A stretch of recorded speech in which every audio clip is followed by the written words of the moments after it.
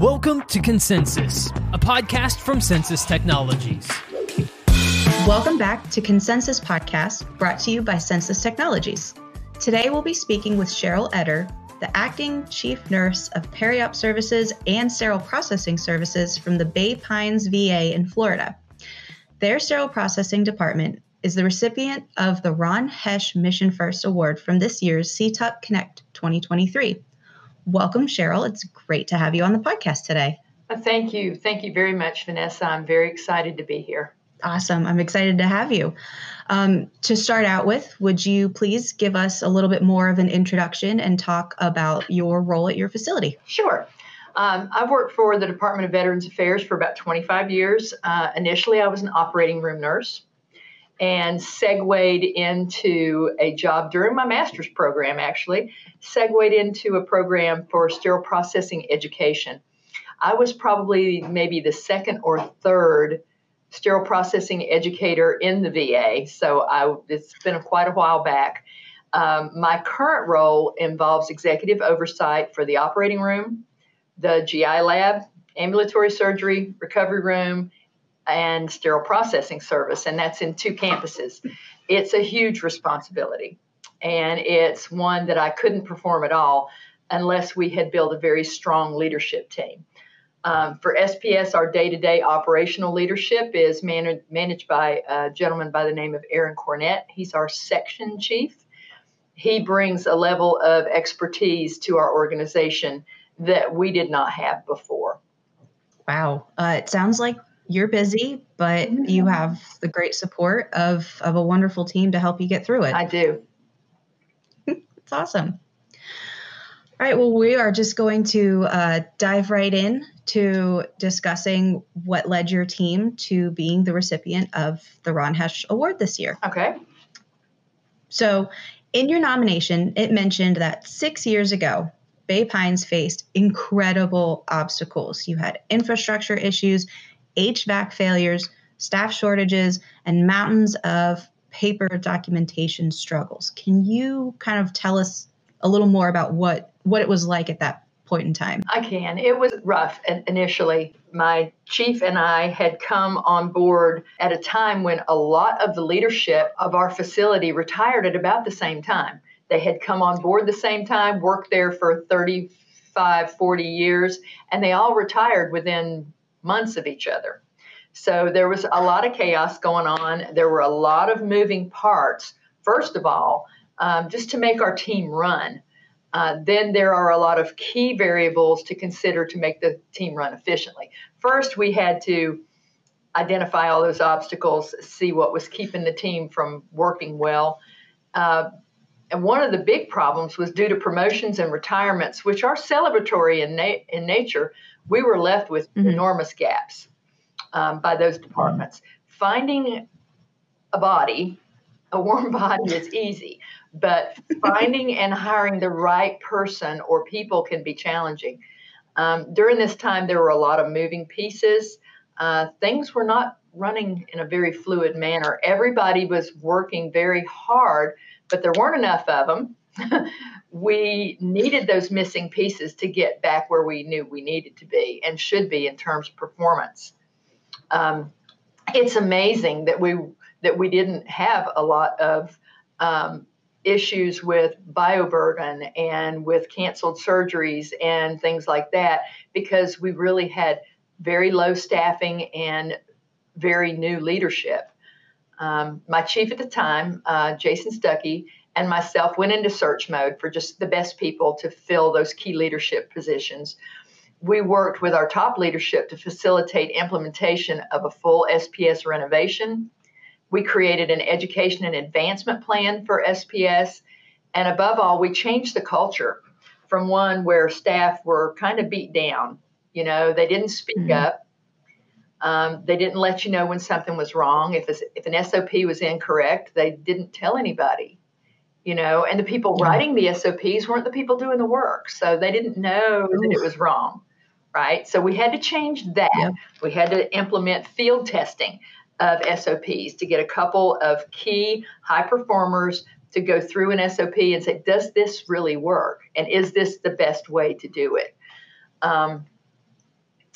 that staff has become a group of professionals who speak up when something's not right. As a matter of fact, our staff huddles can be exhausting. But that's okay. That's okay, because I would rather hear about something that's not important than miss something that is. So we want them to step up and speak up. One of the big changes we made was to convert a supervisor position into a section chief of SPS operations.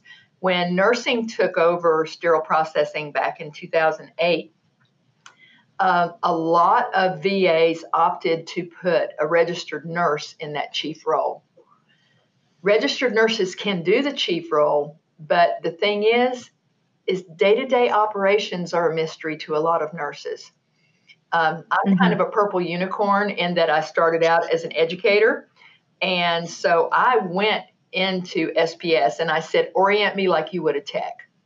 So I learned about SPS from the didactic, the book learning, and also the hands-on part. It's like telling somebody to drive a car after they've read the driver's manual. You really have to practice driving the car a little first. All right. So when we converted that position into an SPS section chief of operations, Erin's role, we created a career ladder that we didn't have before. It stopped at supervisor until we did that. So that was a big plus. Other small things that we did, we began handing out, our leadership supported this, and it was terrific, but something called an on-the-spot award. It's a $50 card for staff that get caught doing good. We have great catch awards for staff who prevented patient harm by quick action. And we increased nominations for our department for Employee of the Month. And that award comes with a very generous, it's like a $750 cash award for people that win Employee of the Month. And I've had 2 of my SPS employees get that in the last year. Our chief also had an innovative program called Chat with the Chief, and it was protected Vegas time. They would go into the office and tell him whatever was on their mind, and it was protected. They couldn't be, couldn't get in trouble for it. None of that. They just were able to say, I'm concerned about this. This is a problem for me. And it just changed the culture. I could talk about this all day, but I know you have other questions. So. That is fantastic that your leadership from your department to your facility has really supported you guys supporting your technicians in a lot of diverse ways. So the cool part was that I had a lot of history with the organization as a staff nurse, as the educator. So they weren't afraid to talk to me. They were accustomed to me kind of being their peer. And I understood what their problems were. And when Jason came on board, he was very young, very bright. He was willing to listen to any idea I had. And you would not expect for 2 people with such different backgrounds to have been such good partners. He is younger than 2 of my children. But we had just a fantastic hand-in-glove relationship, and that really helped us a lot. I mean, it really did help us a lot. I would encourage anyone that's trying to institute a culture change, get in there in the middle of it and see where your staff are struggling. So that's it. Off my soapbox. It's a pretty awesome soapbox. Like that's great. To really understand your team and to want them to have, like you said, the culture shift, you have to see where they're coming from. Yep. And that's great that you guys put that work in to your team instead of just sweeping it under the rug. You talked about improvements that you all have been making within your team over time. Are there still areas where there's work going on that maybe those positive improvements you're aiming for aren't quite there yet? So when I first became an educator there, no one was at the time ISHM, now HSPA or CBSPD certified. Within the first year of implementing a formal education program, we went from about 40% of staff that were asked to sit for the level 2, the VA's certification program. Only about 40% passed it. So we went from 40% to 100% in 18 months. And since certification, education, and training are not a legal requirement for sterile processing in most states, the knowledge level of sterile processing technicians can be alarmingly variable. So with VHA standard basic knowledge, the level 1 program, we have all of our employees now doing that within 90 days of hire. We weren't catching those for a long time because we didn't have a way to keep up with it. Now we do. But it's a good start. But, everything that SPS does can't be captured in an initial orientation or a 12-part, certification exam. Yeah. So as part of our competency validation, our education and trainers give about 20 to 30% of SPS specific, 20 to 30 hours or more of SPS specific education and training every year. They have access to certification training manuals, but I still want to see more of our staff, not just with the VA certification, but with HISPA, HSPA, especially the certified endoscope reprocessing. I think that's extremely necessary.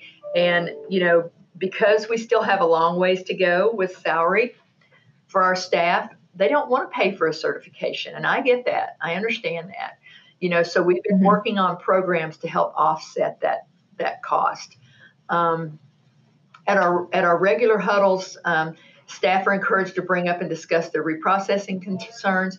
Every time there's a process change, every time we change an SOP, almost without exception, when we begin to teach and train about that, staff will ask a question that makes us say, wait a minute, our SOP's wrong. We've got to fix this. Or our process is not right. Our flow is not correct.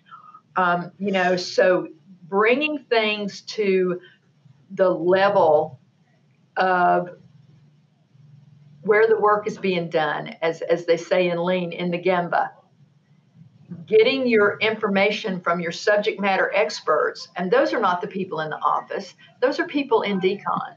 They're the people in prep, right? Those are your SMEs on task-based processes.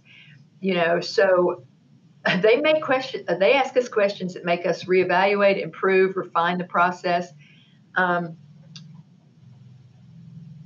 continuous improvement, we have to reinforce continuously with direct supervisors that we listen to our subject matter experts. No one is more expert than the people that do it.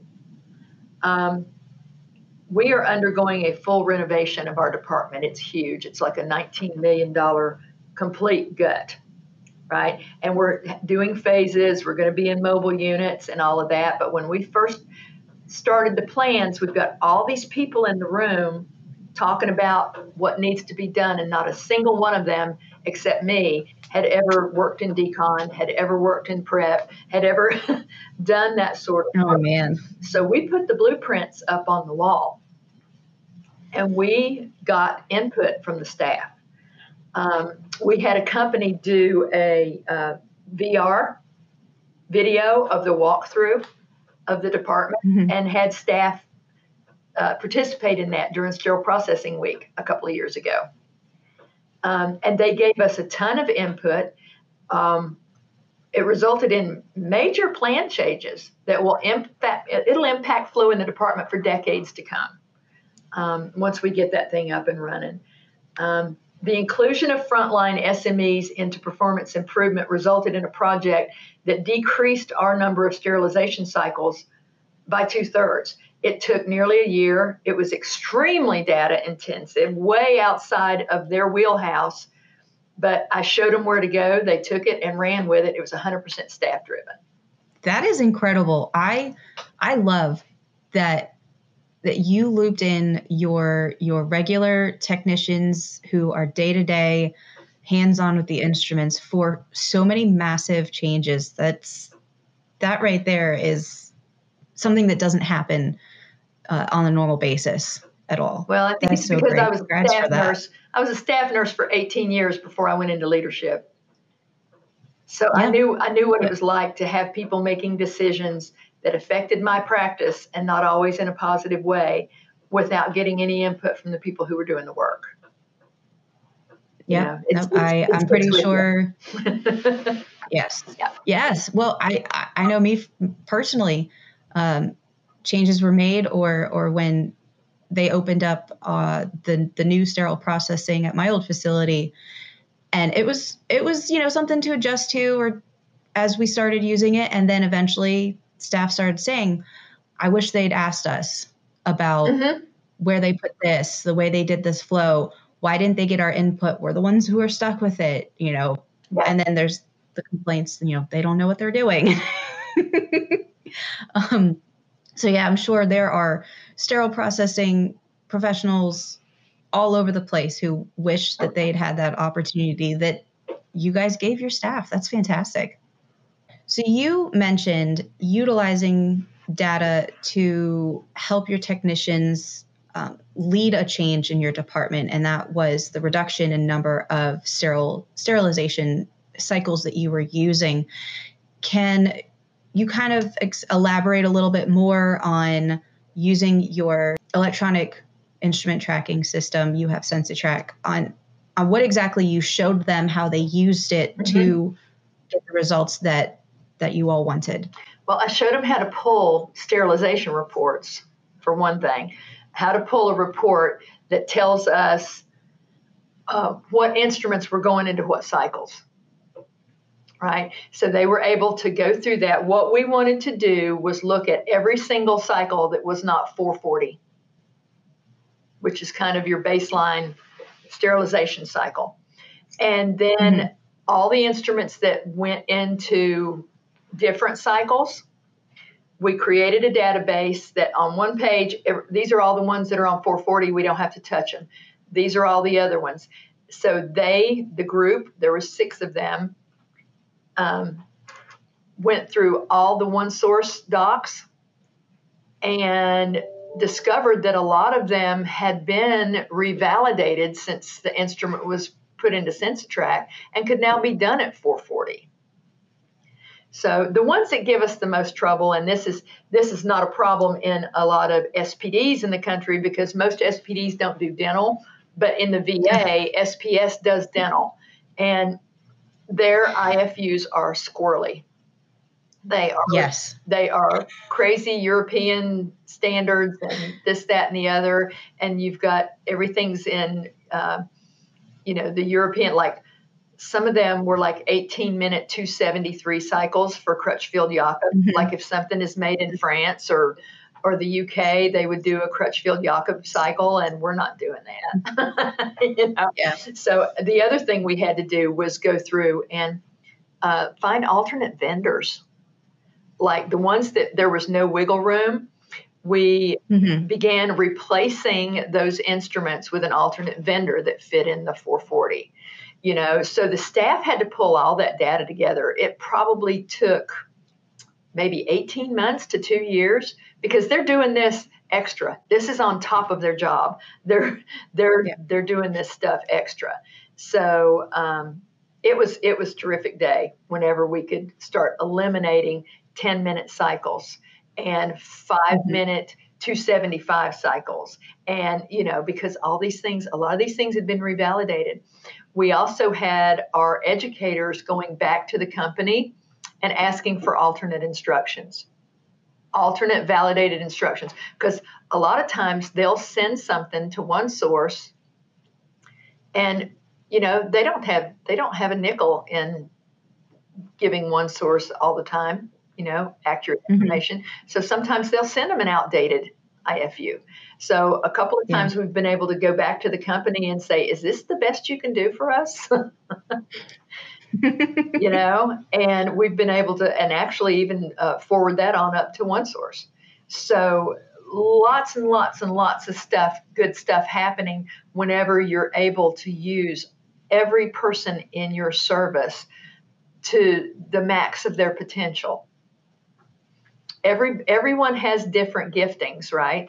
And some people are visual, and some people are tactile, and some people are cerebral, but every single one of those types of people can benefit your organization. You just have to understand who they are, where they are. But we couldn't have done it without the SenseTrack software. I mean, we just couldn't have done it because it feeds change with evidence, right? When you're able to pull a report, if you go to a surgeon and say, I want to get rid of this set because you guys never use it, he's going to say, no, we use it all the time. But in SenseTrack, I can show that the tray hasn't been used in 8 years. Yep. Well, that's the day that they decide to start using it just to be ornery. Yeah, we had that happen whenever I orchestrated taking about 30 clamps out of a 200 instrument double tray. It was a tray A and tray B. And for the next 6 or 8 cases, they asked for those clamps. Yep. Yeah. So, yeah.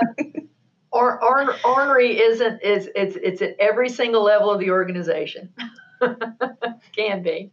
It just manifests in different ways. So I do have some improvements that our leadership advocated for, just to really make the department shine, because leadership has a big role in this. But one of the biggest things is access to all the instructions for use through one source, and that is VA wide. You can go on you can go onto any VA computer, log on to one source, and you're automatically into it without no password, no anything. Access to the manufacturer's instructions for use is crucial. I mean, it's critical to safe reprocessing, because the tech doing the work then has access to what the manufacturer said. So if I have a tech on midnight shift at 3 a.m. that's reprocessing something that he or she hasn't done in a while, and the SOP looks a little squirrely to them, they can go straight to the manufacturer's instructions for use and see exactly what the manufacturer validated. I mean, people are humans and they make mistakes, so SOPs can get messed up. So it's helpful to them, and it also respects them. It respects their ability to read and understand and use critical thinking skills. Which doing all these bullet point instructions for a facility doesn't always do that. It doesn't always convey respect that I have a sterile processing professional here that can read the manufacturer's instructions for use and follow them. I mean, some of them are nuts. I mean, some of them are crazy, right? I was just going to say, some of them, endoscopy, even if you... endoscopy IFUs are utterly insane. They are bananas. SOP just needs to be done for that, just to simplify the 118 steps that need to be done, right, to reprocess an endoscope. SenseTrack software has been really helpful to us, because the staff had a hard time initially finding the SOPs that they were looking for. We didn't have a very good naming convention for them, or even the numbering convention was not good. So one of the things that we did that was very helpful to our staff is we added the facility's SOP number to each count sheet.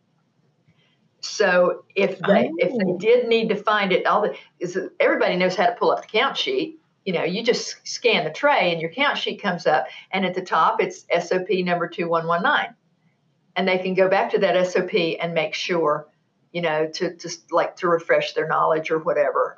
I can't remember if I'm supposed to do this or this, right? So that's very helpful. It gives them a roadmap when they need additional clarification for something that's exceedingly complex or they haven't done in a while. Leadership on our national and local levels continue to advocate for better pay, career ladders, creation of quality insurance section in sterile processing, recruitment, retention, and a place at the table.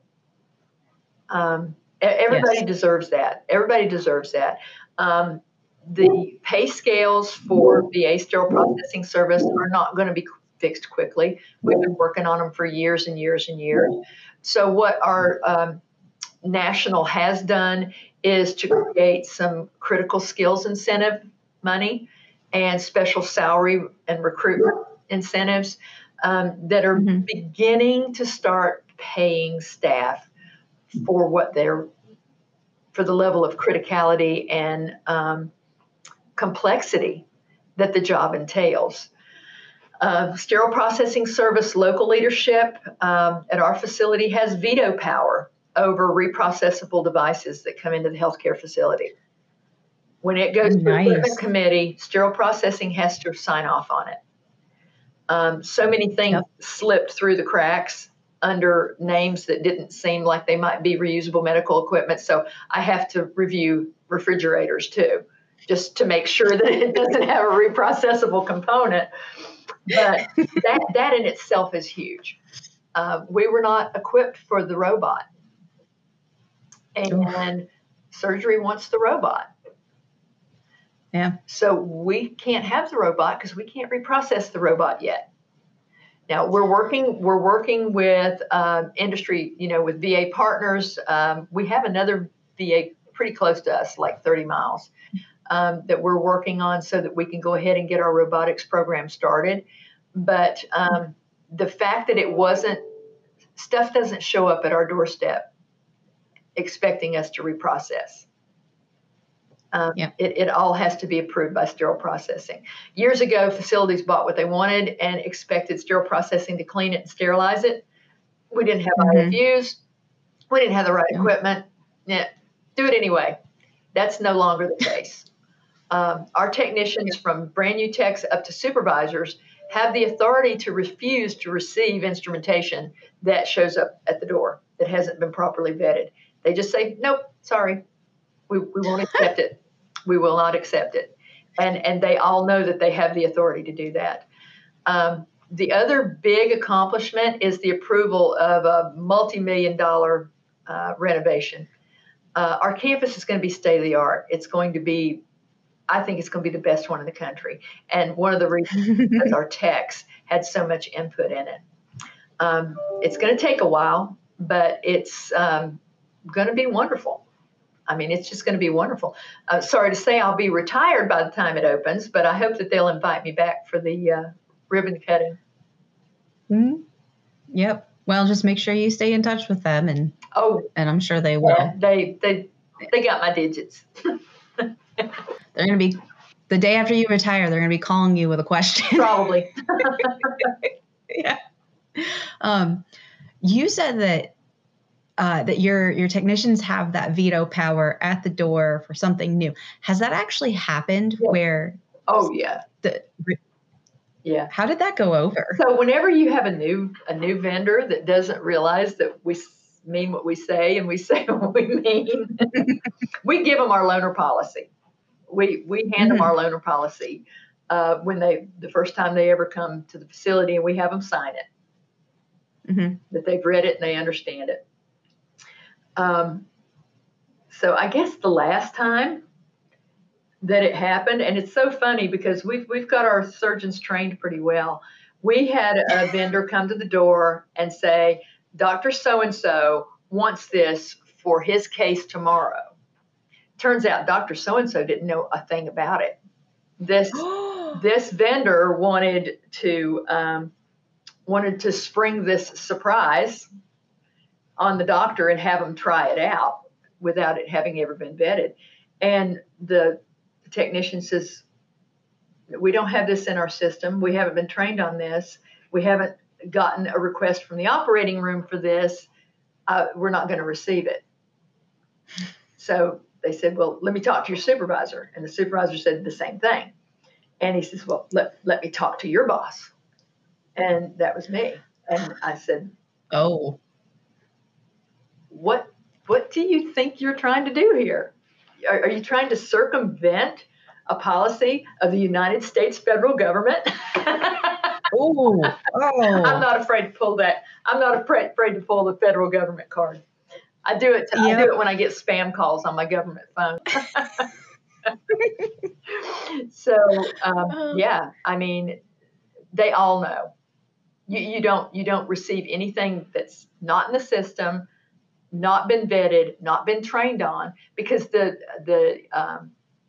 vendors have to do an in-service with our staff for every new piece of stuff that comes through the door before we process it. And they have to get it to us in 48 hours. They have to get it to it. And that was a struggle too. The very first time my chief at the time canceled an elective case because the loaner was late, it was quite the kerfuffle. But I'm sure everybody freaked out. We let top leadership know what the problem was and how we were not getting compliance, and they had to change. So we went from about a 48% non-compliance with our 48-hour policy to about a 4% non-compliance rate for our policy. Wow. Now, we did have to do consignment agreements. We had to, and that took a long time. We had to develop consignment agreements so that we could keep at least one of the most commonly used loaners on the shelf. And then they bring in another one for a backup, and that one doesn't have to be within 48 hours. The backup one, we just sterilize it for a backup in case something gets contaminated. But our compliance rate's gone through the roof. We had to spend a lot of money though. And we had to ruffle some feathers, and you can't be afraid of that. You just can't be afraid of it. I've had doctors come in my office and stand over me screaming, and I'm just have to sit there and I say, okay.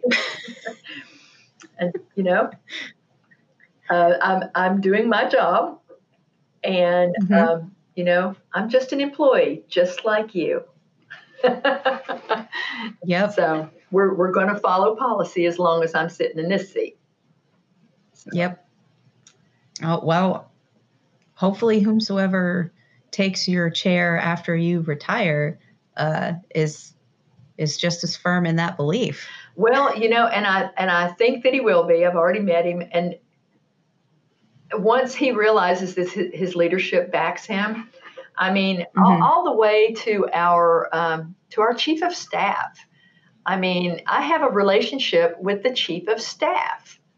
That's unheard of in a lot of facilities for a sterile processing chief to be able to shoot an email or a Teams message to the chief of staff and say, I'm really having a problem with this surgeon throwing away instruments, or this surgeon not holding the vendor to our loaner policy. And he supports me. It's really good when your top leadership understands how crucial it is that sterile processing gets it right. It makes it a lot easier to make the hard decisions. Yep. You make sure you stick to your argument and present them with the facts. I hear horror stories of VAs where the manager tried to enforce policy and was threatened with termination. Not really? Not in the VA, but in other facilities, in outside facilities, where they were terrible. Like, you've got to figure out a way to make this happen. This doctor makes us a lot of money, and that's where things get dangerous. Yes. If your policy says one thing and you're doing another, you're in more danger than if you didn't have a policy at all. Exactly. So, yeah. Well, kudos to your team for sticking up for themselves and standing by the policies and making it better for the veteran population that you guys support. Well, thank you. Yeah. So you've managed to breeze through quite a few of the questions just in the course of conversation, which is fine. This is fun. One of the things brought up in your award nomination was how you and your team reacted to the COVID-19 pandemic and how the process that you utilized for reprocessing N95 masks. So can you just tell us about what you all had to do to support, your direct patient care teams? Sure. Looking back on COVID, I couldn't be more proud. We were all freaking out. I mean, none of us have ever gone through anything like this before. But a switch just flipped in our staff. They just became an army. As soon as my chief and my section chief, Aaron, and myself showed them that we were willing to lead and do some crazy stuff. I mean, they were like, yeah, let's go, let's go. So when the COVID shutdowns occurred, of course, we stopped elective surgery. We were getting new instructions and directions on a daily basis. So the staff had to display enormous flexibility and adaptability in their assignments because we weren't doing much reprocessing at all. We were doing no elective dental, no elective surgery. And then we found that N95 masks, their availability was in jeopardy. So we started doing some research on what we could do. What they had initially done was what a lot of places had done. They would use their mask, put it in a paper bag for 3 days, and then use it again and recycle them that way for a little while. I just felt like we could do better and did some research. So I drew up a room with a Tyvek walls because we had a UV robot, and I put clotheslines in it. So we had clotheslines and the little plastic clothespins that you get at the hobby shop. And so working with national recommendations for that, I think it was the University of Kansas that had done this during a flu epidemic, and they couldn't get enough N95s, and they had put together this process to decontaminate masks. So SPS, we developed a procedure where they collected, labeled, decontaminated, and stored the masks. We didn't give them back to them right away because we never completely ran out, but we were preparing. So what the end users would do is if at the end of the day their mask didn't have any gross soil on it, they would write their name and their unit on it, put it in a brown paper bag, write their name and their unit on it, and SPS would collect it. We would bring them in, put them on the clothesline, zap them, and put them in a white paper bag with their name and unit on it, which the white paper bag indicated that they had been decontaminated. The reflective wall room was just awesome, though. I mean, it was so space age. Later, after there was an emergency use authorization for hydrogen peroxide, they made critical pivots again to implement that new process. We moved one of our V-Pros out by the decontamination area and started zapping them. And again, we labeled them with their names and their unit. So that, because with the vaporized hydrogen peroxide, anybody could have used the mask, but it just made people feel a little, I don't want to wear a mask somebody else has worn, So we made sure that they would get their own mask back if they ever had to use it. Besides the mask projects, SPS jumped in to help do COVID screening because we set up big shelters over the driveways in and out of the facility and screened every car that came through. And it took dozens of people to do that for all of our entrances. They helped out with sitter needs. And actually, some of them still volunteer for overtime doing sitter work. They were like, I kind of like doing a little patient care. And a lot of other typically non-SPS activities to meet the mission and get us successfully through the pandemic. Big part of the team. And the same with like hurricanes. hurricane preparedness, helping. And we've done 2 evacuations in 11 months in Southwest Florida. Wow. Hurricanes. And SPS played a critical role in moving patients, moving equipment, securing instrumentation, just whatever they could do to fill those roles. I'm so proud of them. Wow, the more we go through this conversation, the more I understand why you guys were the perfect fit for this award, because it seems like there is no obstacle, there's no hurdle that your team is not willing to approach and conquer. That's the truth. In just support of your veteran population. That is fantastic. Thank you. So we're working on coming to a close for our conversation, but I do have one couple final questions, one of which is, Sheryl, you were actually friends with Ron Hesch before his passing. Would you be willing to tell us about his vision of care for veterans and if it impacted how you have approached your own duties with sterile processing and your VA?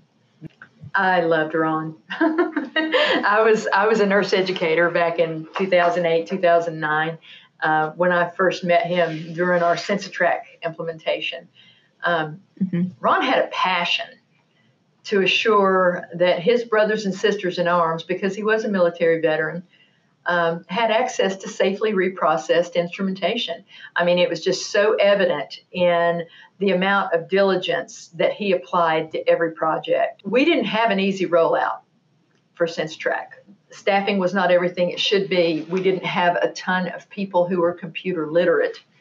And there was just a lot of resistance to it. You know, people wanted to, they don't like change. People don't really like change. So we had a difficult rollout, but his dedication to the mission has just had long-reaching effects in our ability to document and access data. And that helps us ensure we're in a state of continuous improvement. We can look at where we were last year. We can look at where we were yesterday. We can, and then we can project from that. I often say you cannot improve an unmeasured process. And Ron taught us how to measure our processes using the software. He understood it. He understood that you couldn't improve unless you were measuring. And he helped us get to the better point of data reliability. I've never met a single soul that knew Ron that doesn't deeply feel his absence, both as a trusted advisor and as a friend. I miss him. I miss him a lot. Sounds like you had just a beautiful relationship with him that covered multiple aspects of your life. Yeah, he was a cool guy. He was a very cool guy. Well, I appreciate you taking this time to talk about the journey of your department and your facility and how it connected to Ron Hesch.